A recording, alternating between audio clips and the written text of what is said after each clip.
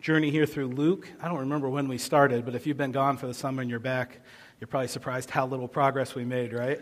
But that's how we work, so.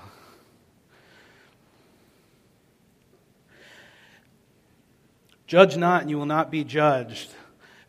This morning we're covering a text that is probably more often quoted than any other text, John 3:16 included.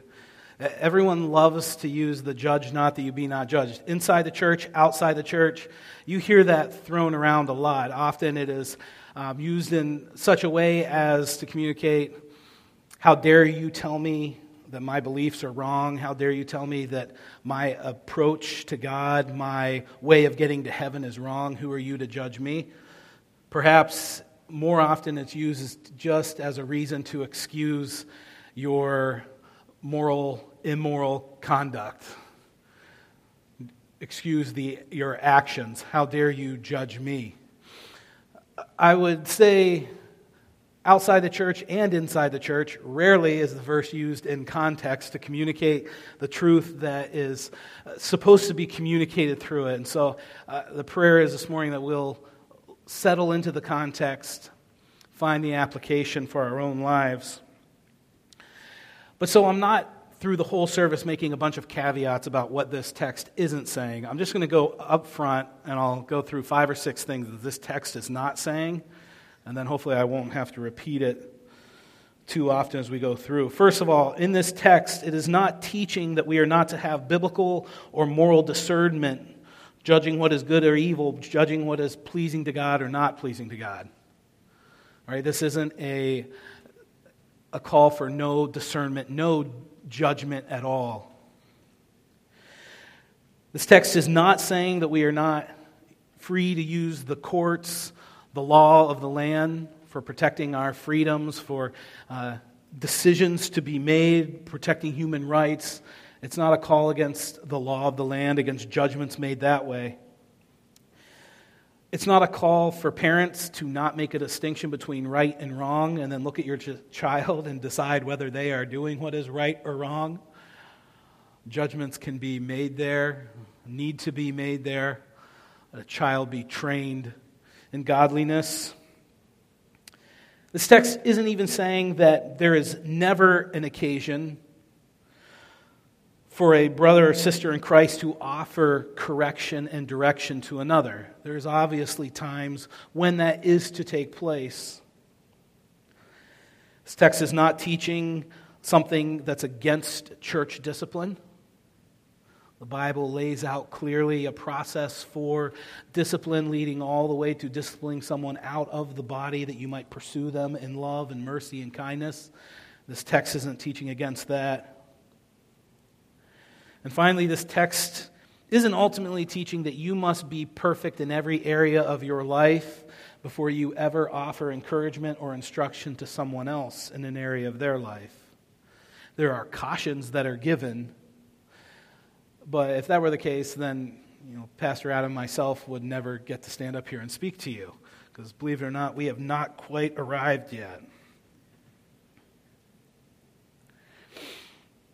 So it's getting at something different than some of those maybe misconceptions, those things that are laid out more often. What it is getting at is kingdom living. How to live as citizens of a heavenly kingdom. I want to step back for a moment, catch people up with where we're at. We looked in Luke 4 as Jesus, they're trying to keep Jesus in a specific town, and he tells them he needs to leave that town. And at the end of Luke 4, he gives the reason why. He must go from town to town proclaiming the good news of the kingdom of God, for this is the purpose for which he was sent.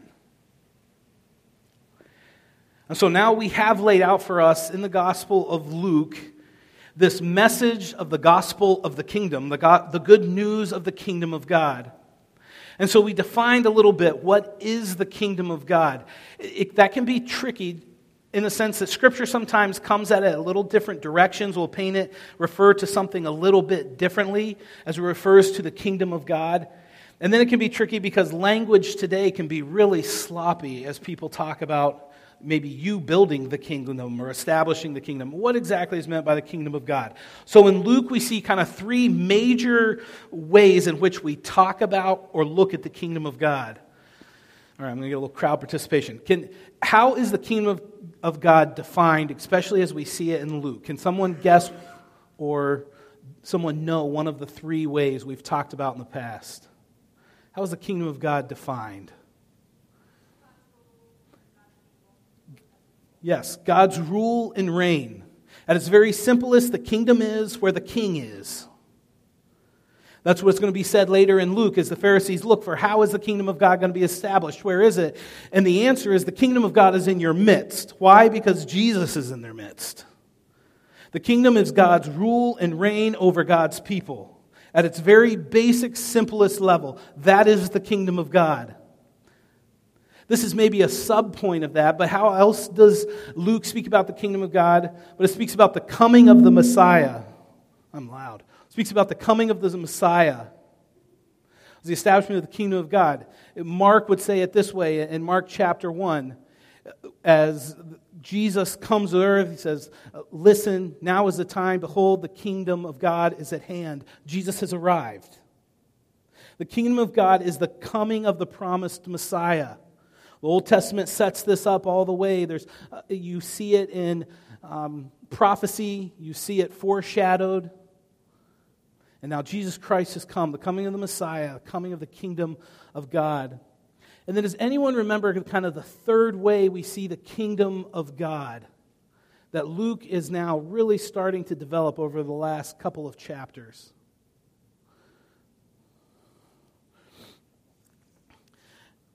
The kingdom of God is the age to come, breaking in to the age that is passing away.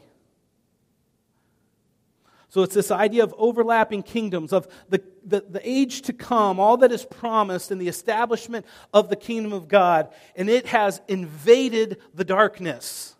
It has broken into this age that is passing away. But we know the age that is passing away hasn't fully and finally passed away. And so that's the tension we live in, right?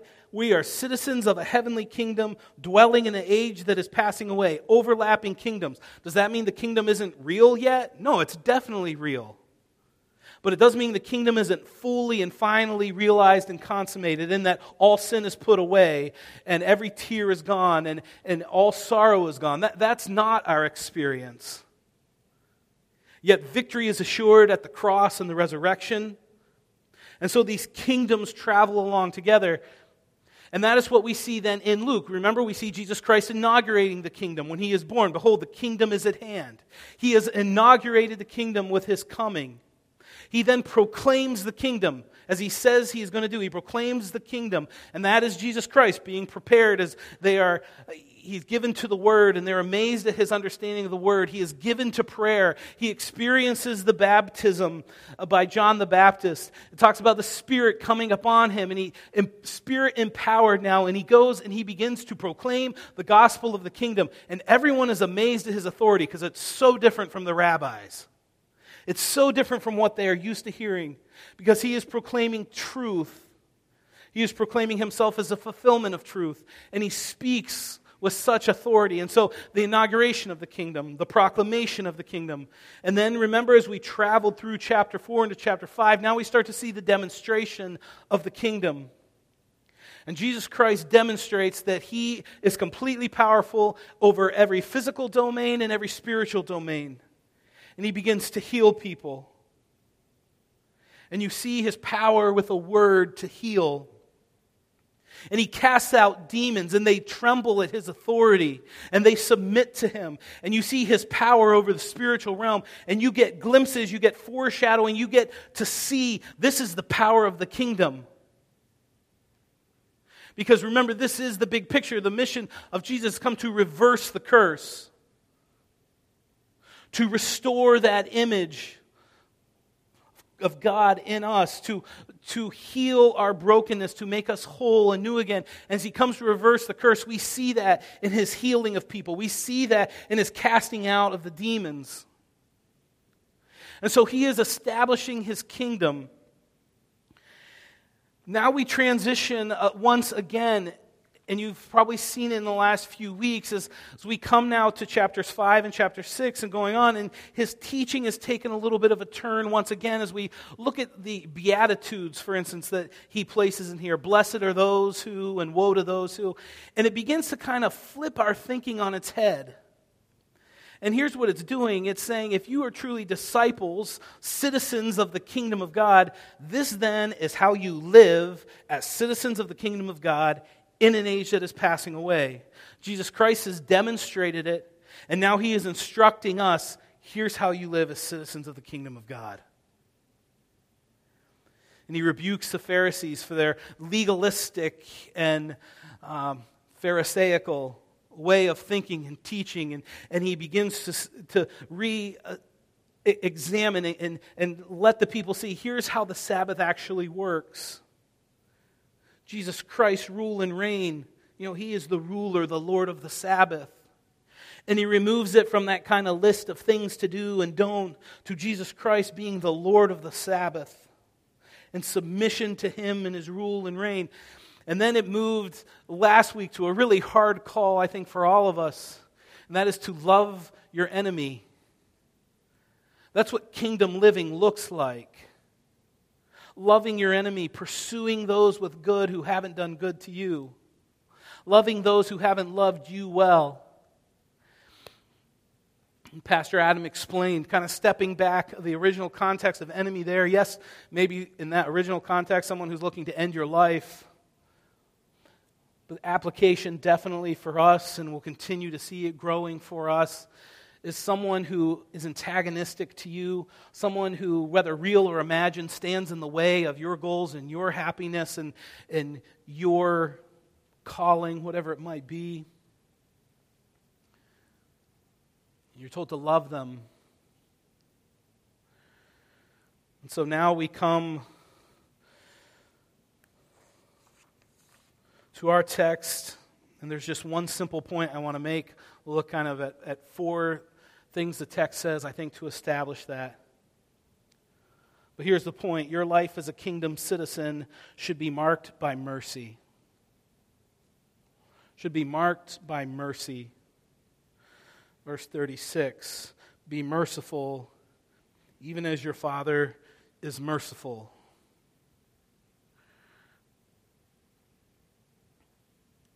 We pray in the Lord's Prayer, your kingdom come, your will be done. You realize your kingdom come, yes, in a sense of Christ's return and establish your kingdom, but even now your rule and your reign, might the characteristics of that rule and reign be seen, especially in your church, that the fruits of the Spirit be among us. And this mark, this defining quality, we saw it all the way back, and I think it's chapter 3 or 4 of Luke, where Jesus quotes a passage in Isaiah 61. And he begins to give the characteristic of the kingdom, and it's marked by humility, and it's marked by mercy, and it's marked by forgiveness. And so the point, your life as a kingdom citizen should be marked by mercy. We're going to look at 4 things, but before we do, I want to do one more thing here. I want us all to, well, first, I guess 2 things. Let's remember the context. The context is still set by love your enemies. So when we get into don't judge, forgive, all that, it's not the context of, like, don't judge the person who you love the most and agree with on everything. It's don't judge the one who hasn't loved you like they should have. Don't judge the one who, to you, seems like they're judging you all the time. Don't judge the one who maybe is holding a grudge and not offering or asking for forgiveness like they should be. We're still in the context of enemy, in the sense of someone who can be antagonistic towards you. So that's the context in which these commands are given. Secondly, I want us all to humbly place ourselves under the text. So I'm going to do something here. Do not judge.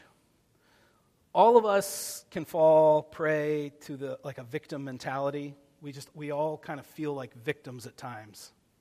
So go ahead, everyone get in your mind, when I say do not judge, think of the person who you're thinking of already who judges you. That's the first person you think of. Maybe it's more than one person. If they're in the room, don't look at them. That could get awkward. But just get them in your mind, all right? Because we tend to always think that. Like already you're thinking, boy, that person should hear this sermon. All right, so think of that person. You can even rehearse, just you got them in your mind, all right? Now it's the last time you're allowed to think about them, all right? Put them out of your mind, and now think about yourself. This text is for you. You are the one who judges. You are the one who can be critical. You are the one who doesn't show mercy. This text will tell us if you can only think of someone else, then you probably got a giant log in your own eye you can't see because you're so focused on the speck in someone else's eye. This text is for you. This text is for me. I can tell you, this text has been hugely convicting in my heart this week. Don't apply it to someone else. Apply it to yourself. Are you the one judging? Are you the one lacking mercy? All right, now that we're all on the same page and we're all applying it to ourselves, point number one is there is the command here in the text. The command, and it is be merciful. Be merciful. First, you need to be merciful in your judgment. Judge not. It's interesting, in the Greek, there's a word used for judge, and then that same word is used with a bit of a prefix on it that kind of carries the idea of with judgment. And there seems to be a clear distinction made as you go through Scripture. There's a sense of looking with discernment, that is to judge, and then there's the idea of living with the attitude of always being with judgment, and that is to be judgmental. And there's a very big difference. It's not judging with discernment. It's the idea of being judgmental. One of the commentators just defined it this way. Here, we were to understand judging this way is considering the faults of our neighbor with a look only sharpened by mistrust and not tempered by any love or any self-knowledge. Don't be judgmental, it's telling you. And don't be judgmental specifically toward your enemy.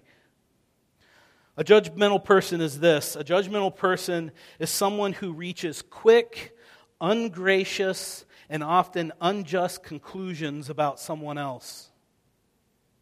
We're applying it to ourselves. I'm applying it to myself. To reach quick, ungracious, and often unjust conclusions about someone else.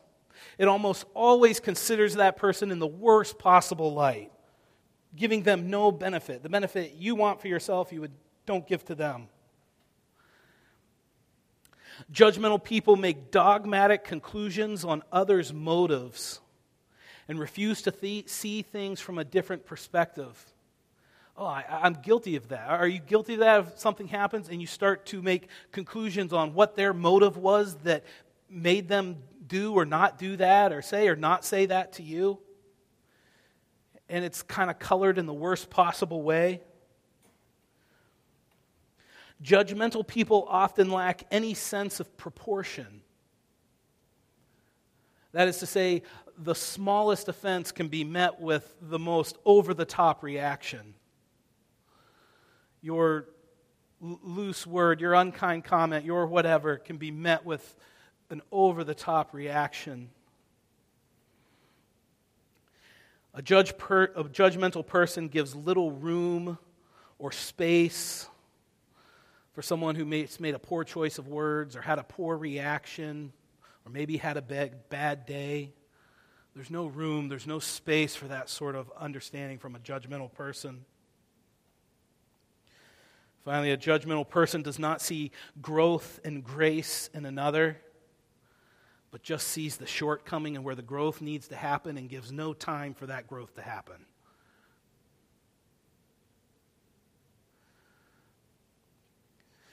Again, this text demands that we step back and not think, oh, that's happened to me, but truly look in at your own heart and your own mind, your own life, and think, either verbally or in my heart, am I living this way? Of one who is super judgmental, super to rush to a conclusion on someone, always moved by mistrust and assuming the worst. That's not kingdom living. Judge not that you be not judged. That sort of spirit can exist in the church. R.C. Sproul, there's a quote from him, and as he looked at this text, he says, Jesus is talking here about an attitude, a mindset that is sometimes found within the church, to the church's embarrassment. It is a mindset of contentiousness, a mindset of criticism. The basic posture that we are to have towards the world is that of charity that covers a multitude of sins. God has not called us to be the policemen of everyone's decisions and the policemen of society, but He has called us to discern the difference between good and evil. He goes on to say, there is a time and a place for the church to exercise prophetic criticism, not only to its members, but to the world as well. But a negative spirit we are to resist with all of our heart and all of our mind. And that it's easy to just make huge conclusions and sweeping negative, judgmental comments. As you go through the Proverbs, I just highlighted a few, but the kind of spirit and attitude that is given is not that spirit. Proverbs 19:11, a man's wisdom gives him patience. It is his glory to overlook an offense. Proverbs 12:16, a vexation of a fool is known at once, but the prudent ignores an insult. Proverbs 20 and verse 3, it is an honor for a man to keep aloof from strife, but every fool will be quarreling. Proverbs 17:9, whoever covers an offense seeks love, but he who repeats a matter separates close friends. Proverbs 10:12, hatred stirs up strife, but love covers all offenses. I'm not going to linger as long on the other points as I am on this judgmentalism. But I think we need to be careful, especially when, like our church, you take a firm stand on doctrine, that you have affirmations and you have denials. And you stand solidly on that affirmation. You don't want to be swayed from what the Word of God says. Creeping in can become a spirit that is very judgmental to anyone who would dare differ with you.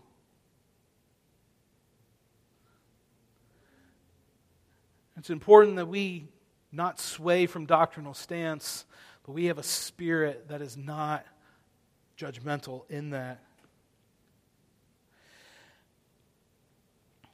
Think back conversations you have, conversations with your spouse, maybe conversations about your spouse, text, email, social media, the whole gamut there. Are we doing what we can to guard our neighbor's good name? Or are we quickly coming to conclusions on people and sharing it with everybody? Do we look for someone who's piling on insults, and just if it seems popular, we start piling on top of it? We need to be people who love mercy and compassion and are not quick to judge, who are not judgmental. So mercy in our judgment, there should be mercy in your forgiveness. We should always be people who are marked by being quick to forgive. We should love to forgive. Not just the person who asks for forgiveness with just the right amount of contrition and in a timely manner and in a way that pleases you and has proven that they'll never do it again. But offering forgiveness as quickly and as joyously as you can. You know the passage in Matthew 18. Peter came and said to him, Lord, how often will my brother sin against me and I forgive him? As many as 7 times? Peter thinking that would be a big number. And Jesus said to him, I do not say to you 7 times, but 70 times 7. in that there is no limit. I mean, that's hard to do. I've been on both ends of that. Where someone comes and they ask you for forgiveness and you're all excited about it and you offer them forgiveness, and like a week later they do the exact same thing to offend you. And then they ask for forgiveness again, and you're like, okay. And a week later it's the same thing. You're like, it's hard to keep that attitude of forgiveness. But I've been on the other end too, where I've realized, man, that's been a sin in my life. That's been a way I've been negligent or offended somebody, and you go and ask them for forgiveness. And then a month later you realize, wow, I've been doing the exact same thing for this past month that I did before. We all experience that with the Lord, don't we? The sin you struggle with, maybe of the tongue, or maybe your imagination are given to lustful thoughts, and you go to the Lord and you pour out your heart and you ask for forgiveness, and the next day you go right back to it. You ask for forgiveness, the next day you go back to it. By the Spirit, you should be seeing some victory in that area, but don't grow defeated in the sense of, God doesn't want to hear me confess this once again. Yes, He does. Confess it, repent. By the Spirit, live according to God's grace. The forgiveness over and over again. Here's a quick definition of forgiveness from Thomas Watson. I've used it before, but here's what forgiveness looks like. It's when we strive against all thoughts of revenge, when we will not do our enemies mischief, but wish well to them, when we grieve at their calamities, pray for them, seek reconciliation with them, and show ourselves ready on all occasions to relieve them.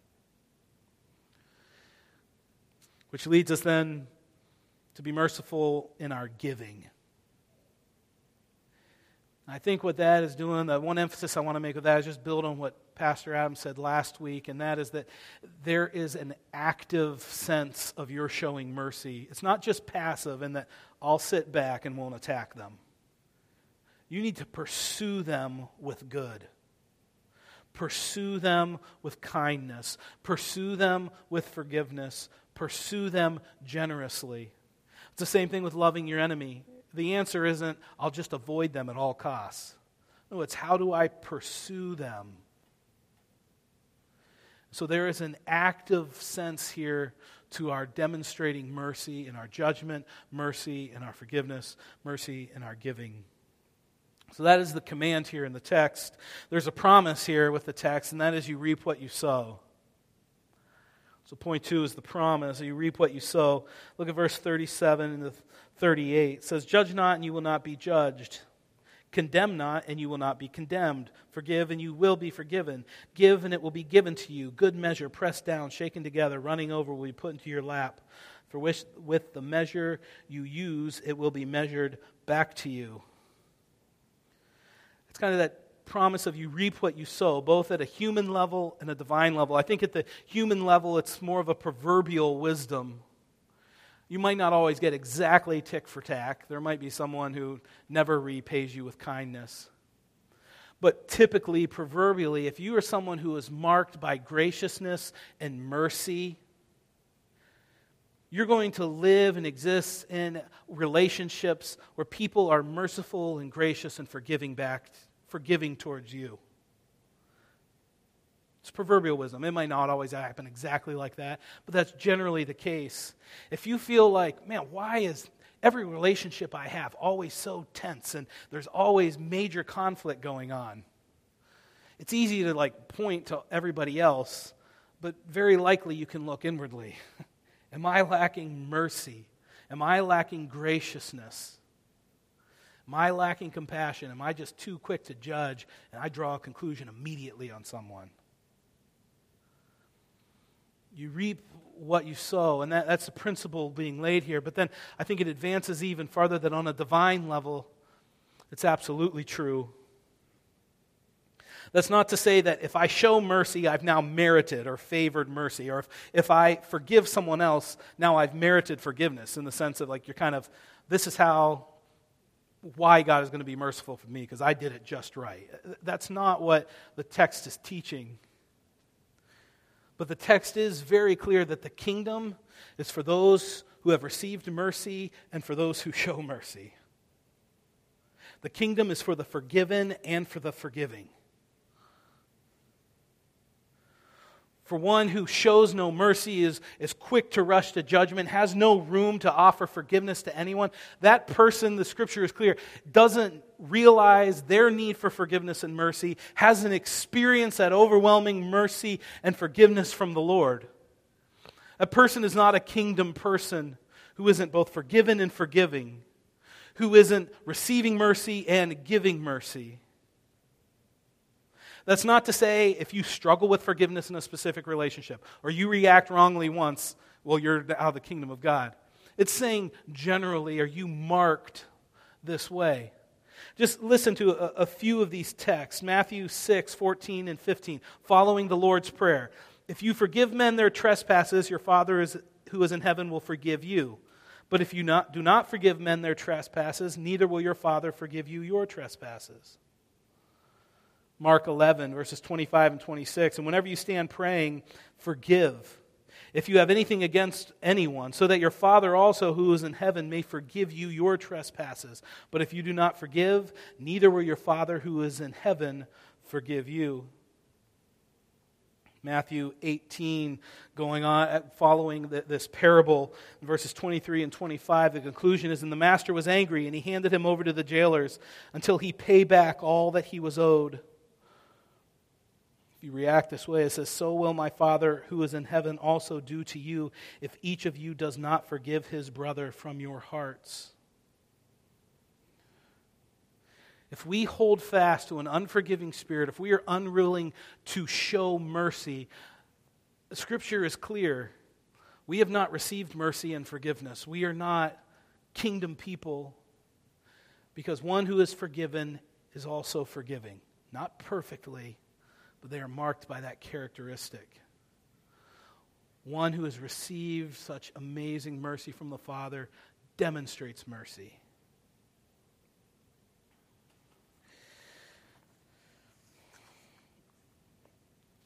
So then we come to this illustration that it gives here in verse 38. It says, good measure, pressed down, shaken together, running over will be put into your lap. Here there's an agricultural, so we're still looking at kind of that divine, you reap what you sow. It's an agricultural metaphor of when they would bring grain to give to somebody, to either trade or to sell, they want to make sure they give them the right quantity. So if you could think maybe if you've ever gathered up leaves in a bag or a trash can. Let's say you have a trash can, you rake your leaves, you get a handful, you put it, and you almost fill the trash can with one handful. But if you shake it around a little bit, the leaves settle down. And then you can get another handful in there. You shake it again, settle down some more. Then you start pressing it down. You realize, wow, I got a lot of room. And so you keep doing this, and now you have just a little left in your pile, and you want to get it in, so you press it, and it's shaken down, it's pressed down, it's overflowing. The point is here that it's not like you're ever going to offer forgiveness and show mercy and outdo the Lord or what the Lord requires. You will always be outdone by the Lord. You'll never reach His measure of mercy, His measure of forgiveness. So if you feel like, wow, I think I've made it to the limit, you're wrong. He'll always repay you, or not even repay you. You always will be acting in a way that just barely begins to touch the amount of forgiveness and mercy that has been shown. So that is what that illustration there is teaching us at a divine level. We'll always be on the short end of the stick when it comes to comparing our mercy and forgiveness to the Lord. All right, so there's the command, there's the promise. Thirdly, we see the example, and that is to be merciful because Jesus is merciful. I read several commentators on how this middle parable of the blind following the blind, the teacher, relates exactly to what's above and below it. And almost everyone has a different opinion. But I think from context we can get a decent way forward that seems to make sense of it. He begins his parable there in verse 39. Can a blind man lead a blind man? That is a common phrase back then, both secular and sacred. It's commonly used today too. The blind leading the blind idea.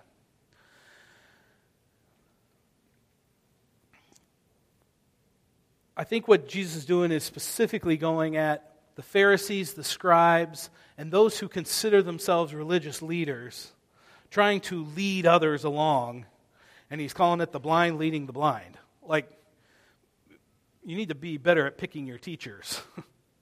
These Pharisees aren't getting it right. These scribes aren't getting it right. It's even, I think, looking down to what we'll end with the speck in one's eye and the log in the other. It's, I have a log in my eye, and I'm trying to lead along this guy with a little problem in his life. It's the blind leading the blind. And he's saying, calling out the Pharisees and scribes, they're being blind. They're not getting it right. Why are you following them? And then he moves on and contrasts it with himself as a teacher. It says in verse 40, a disciple is not above his teacher. Jesus Christ has called himself the way, the truth, and the life. He is the light shining in the darkness. He is not blind. He is the teacher. And as kingdom citizens, he is the king. He is our prophet. He is our priest. He is the one we are following. And he's telling us at one level to submit to his teaching. You don't have a better way than Jesus Christ. And then he goes on to say, but everyone, when he is fully trained, will be like his teacher. I think we're called back then to look at Jesus Christ as he lives. How does he act? He is merciful. He is forgiving. He is mistreated. He doesn't consider himself above the people, but is merciful and kind and quick to forgive and pities. He's saying, who are you as disciples to think that you're above that, or you don't need to act that way, that you can be judgmental and don't have to mess with all that? He's saying, when you are fully trained, you will be like your teacher. It's the opposite of how we tend to think. Like, the more education we have, the more Bible we understand, the more kind of, brash and harsh we can be in the way we handle people. I've got it all figured out. I don't need to listen to you. He's saying, no, the truth is opposite. The more you learn about Christ, the more you see him, the more compassionate and the more merciful you will become in the way you treat others. We have the example in Jesus Christ. The teacher is not above, or the disciple is not above his teacher. We see Jesus Christ acting mercifully, forgiving, compassionate. The more we understand the Word, the less we should become arrogant and brash and running over people with it and impatient with those who are slow to come along.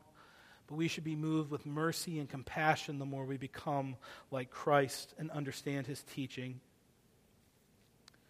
And then finally, we have the reality.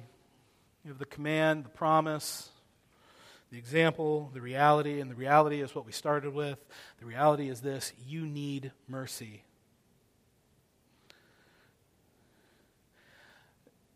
Show mercy. Don't be judgmental and unforgiving because you're not the spiritual giant you think you are. I'm pointing right back at me. Apply it to yourselves, not to the person who you stopped thinking about a while ago. Because if you're still thinking about that person, you're falling exactly into this trap of so focused on that speck in their eye that you don't see the huge log in your own eye. We're all masters of finding faults in others, and we're all quite inept at finding faults in ourselves. So here's the call. The principle here is that examination, criticism, whatever it is to be, should start at home. Should start with your own heart and your own life. Not a defeating, wallow in your sin type of way, but an examination that you are concerned about reforming your own heart and your own mind in pursuit of Christ. Not everyone else reforming and conforming because they're standing in your way of happiness. Just think about the example. I mean, Jesus gives an absurd example because this is how absurd it is when we stand in this sort of place of judgment over someone. It would be like, okay, let's say this beam here, and I come up to this metal beam, I got a little drill, I'm drilling, and a little shaving of metal goes over and gets in Michael's eye. So he's got just a little shaving of metal. As I'm drilling here, those bolts come loose. I don't know how it happens, but somehow it falls, and the whole beam just gets stuck in my face. All right? So I got like a 12-foot beam now as I'm turning around. So I finish, and I look over, and I'm like, Michael, you got a speck of metal in your eye. Like, how could you be so careless? how did that get there? You look like an idiot. I mean, what's going on? And so, I'm looking at Michael, just unbelievable that he has this shaving of metal in his eye. Meanwhile, while I turn, I'm taking out the communion cups and everyone else. I got this beam through my face. Yet I think, I can see good enough to take care of the speck in his eye. Let me go get it. I can approach him and... Okay, it's such an absurd picture. That's exactly what's being said here.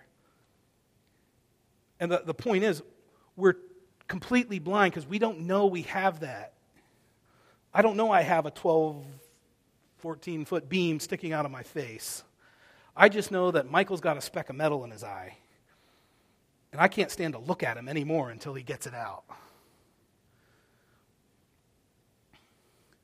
And he's saying when you walk around with this judgmental attitude of, I can so quickly see the fault in your eyes, I can see your fault, and I know your motive behind it, and I know, and I'm ready to condemn, and you are worthless to me now. Very often we're struggling with the exact same sin, and that's why we see it so easily in someone else.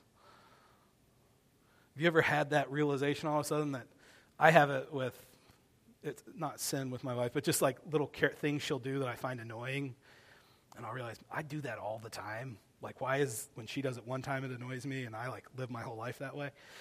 We have that where it's so the things we struggle with, we can immediately see in someone else.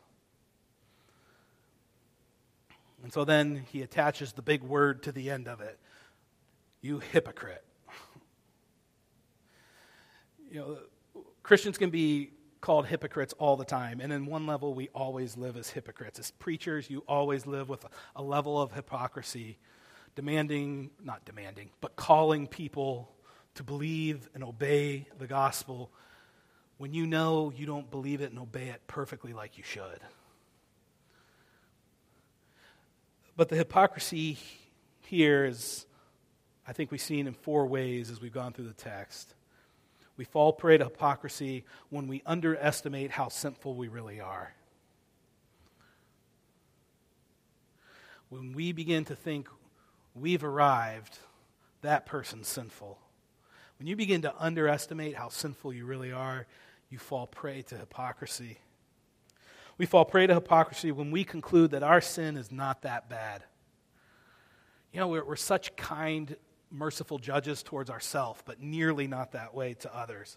And it's easy for us to minimize our own sin and maximize someone else's. At least I'm not.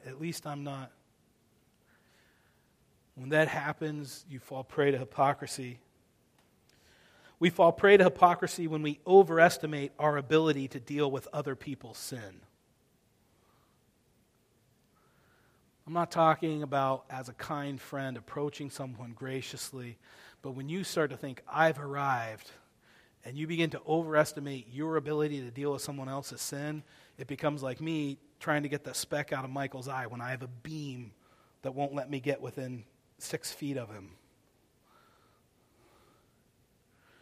We fall prey to hypocrisy when we begin to think we can deal with other people's sin. We overestimate our ability. Finally, we fall prey to hypocrisy when we fail to confess our sin before we confront someone else. Again, there's always a problem, but it's always out there. If everyone else, if all of you would just change, then I would be happy and fulfilled. You don't understand it. No, I don't need to change. I've got it figured out. I'm heading the right path. You need to learn to get along with me. If there's never an evaluation of a repentant heart looking to become more like Christ yourself and to reform and to be moved by the gospel in obedience and belief, you're going to fall prey to hypocrisy when you start demanding it and confronting others with no examination, no confrontation of your own sin. No one likes someone who is critical, judgmental, ungracious, unforgiving, and hypocritical. No one likes that person.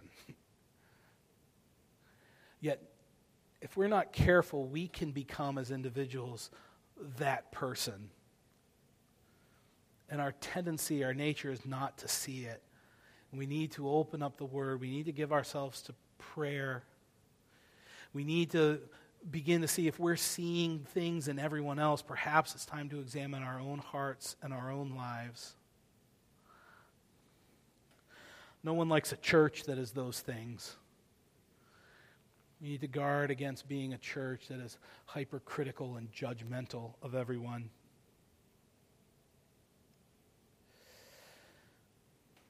The gospel of the kingdom is marked by mercy and forgiveness. That's the beauty of the message.